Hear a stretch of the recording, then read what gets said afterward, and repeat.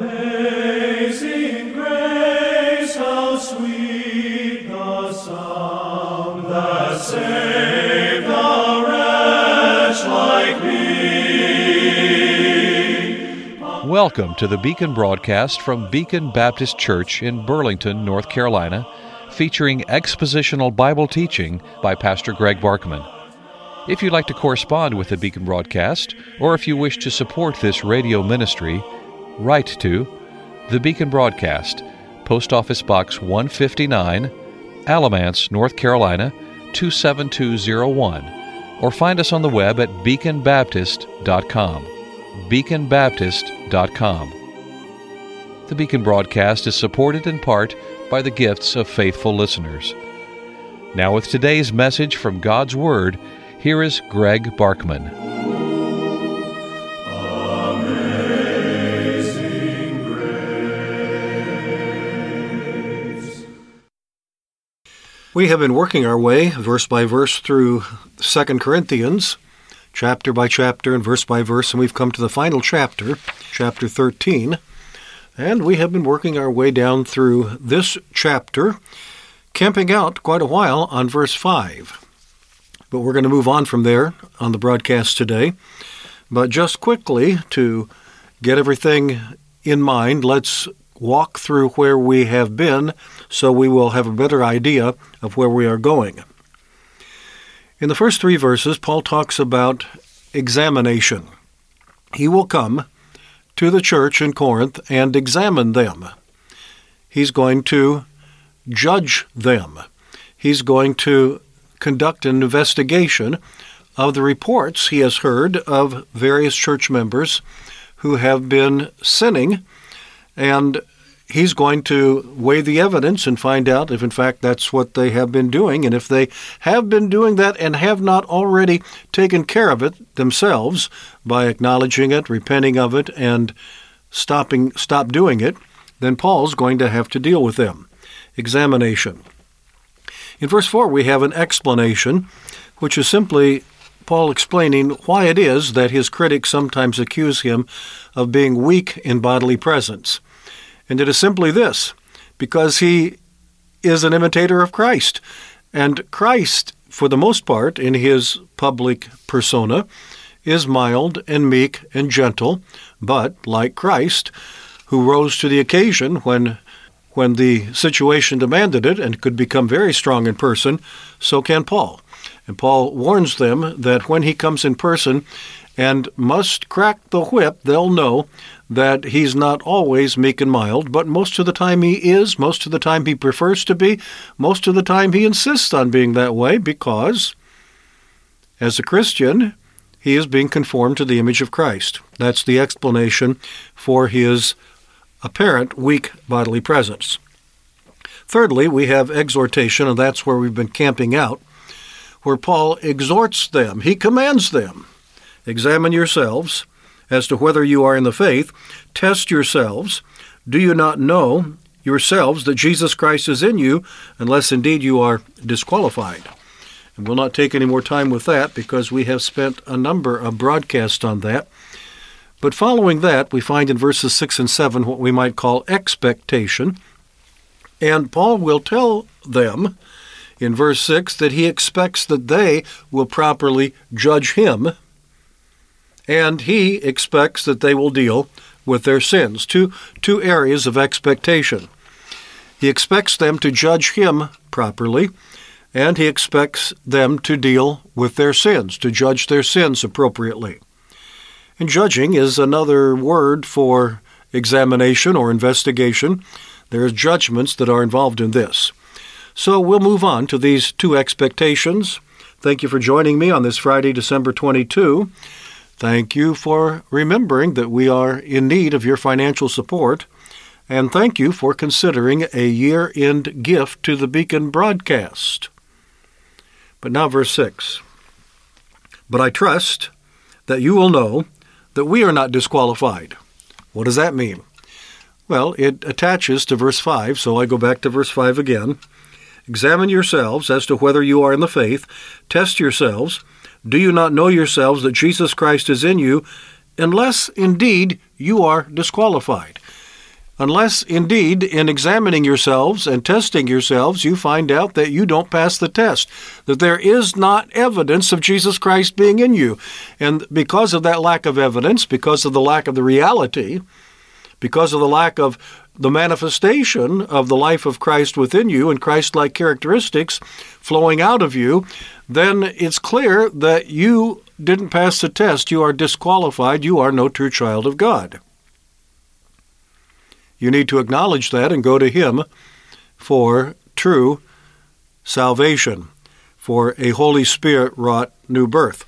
But the last phrase of verse 5, unless indeed you are disqualified, but now verse 6, but I trust that you will know that we are not disqualified.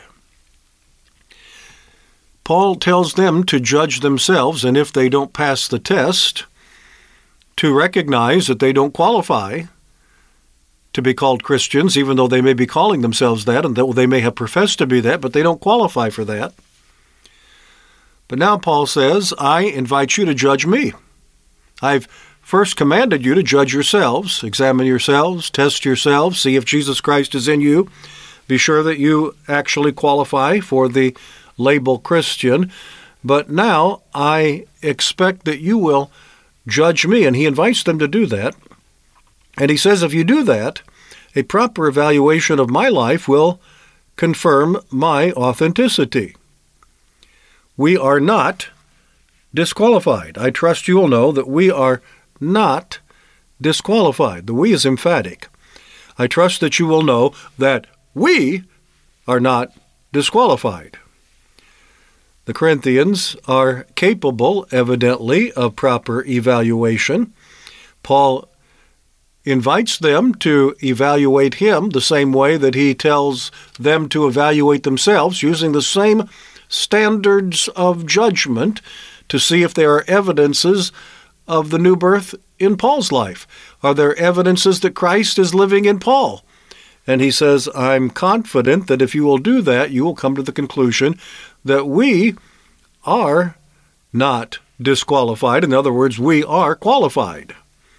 We are qualified to be called Christians. We give every evidence that we are indeed true children of God. Now, that raises the question of the we.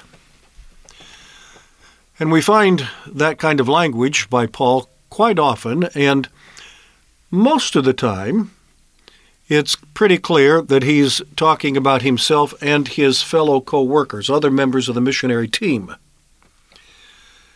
It is certainly possible that he is doing that here. In other words, he's inviting them to not only examine him, but also Timothy, not to examine just Paul and Timothy, but also Titus, who was involved in the work of the ministry in Corinth. Paul brought him along and so forth. And he says, I'm confident that if you will examine all of us, you'll come to the same conclusion, that all of us are indeed genuine believers with marks of genuine salvation in our lives. And so Paul is anticipating, I would say optimistic, that they will examine him correctly. But probably what he has in mind here, and again, it's not real clear. The use of the word we makes this more difficult to be certain about. But it's probable that what he's talking about is evaluation concerning his apostolic standing. That seems to be what the critics were calling into question. Paul's not a genuine apostle. Paul did not gain his training under the Lord Jesus Christ when he was bodily upon the earth and training his 12 apostles. Paul is no genuine apostle like Peter is and like John is. Now, we've been over this before. He tells us that he is an apostle called out of due season, is one translation. He is an apostle, but not like the others, and yet he is like the others. And what do you mean by that? Well, he didn't receive his training from Christ when Christ was upon the earth, but he received his training directly from Christ after Christ went back to heaven, ascended back to heaven. That's amazing, but that's exactly what the Scriptures bear out.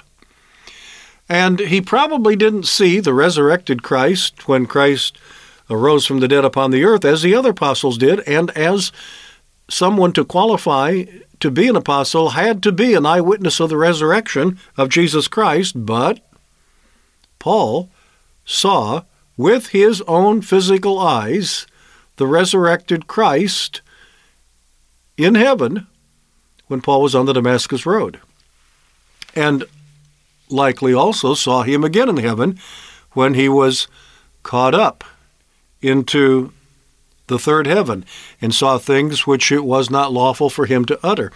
And undoubtedly, if he went to heaven, he saw, among other things, but maybe one of the most important things he saw, was the resurrected, glorified Jesus Christ upon the throne in heaven. So, was Paul trained by the Lord Jesus Christ? Yes. Was Paul an eyewitness that Jesus Christ had risen from the dead? Yes. Does that qualify him to be a true apostle of Jesus Christ? Yes, again. Absolutely. And Paul says, I will ask you, I will invite you to judge me to see if I qualify as an apostle. In spite of what the critics are saying, in spite of the doubts that some are raising in your minds, examine me. I trust that you will know that we are not disqualified. But then he goes on in verse 7 for another expectation. The first expectation is that he expects that they will properly judge him. And number 2, in verse 7, he expects that they will deal with their sins. Now I pray to God that you do no evil, not that we should appear approved, but that you should do what is honorable, though we may seem disqualified. He prays that they will do no evil, and in this context, I think that is saying, he prays that they will deal properly with their sin. It would be evil to not do that. That would be sinful not to acknowledge their sin, confess their sin, forsake their sin, as Paul has called upon them to do. And so I pray that you will do no evil. And he says, not for my sake. You might think that the reason I'm so concerned about this is because your misbehaving makes me look bad. After all, I founded your church. I am your apostle. I am your spiritual father.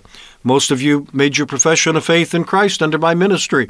And now some of you are not living as Christians ought to live. That makes me look bad. But he says that's not the main reason. In fact, he says that's not even the reason at all that I want you to deal with your sins. Not for my sake, not for my approval, but for your sakes. Verse 7, now I pray to God that you do no evil, not that we should appear approved, but that you should do what is honorable, though we may seem disqualified. Even if your failure to deal with your sins makes me look bad and allows some to call into question, well, if he were a true apostle of Jesus Christ, then these so-called converts of his would be walking as Christians ought to walk, and they're not doing it. But Paul said, my reason for telling you to shape up is not because I'm concerned about my own reputation. I'll leave that to God. I'm concerned about you, about your welfare, about your eternal destiny. So do what's right for your sake, for your soul's sake, for your never-dying soul. Until next week, Greg Barkman saying good day. May God give you his eternal peace.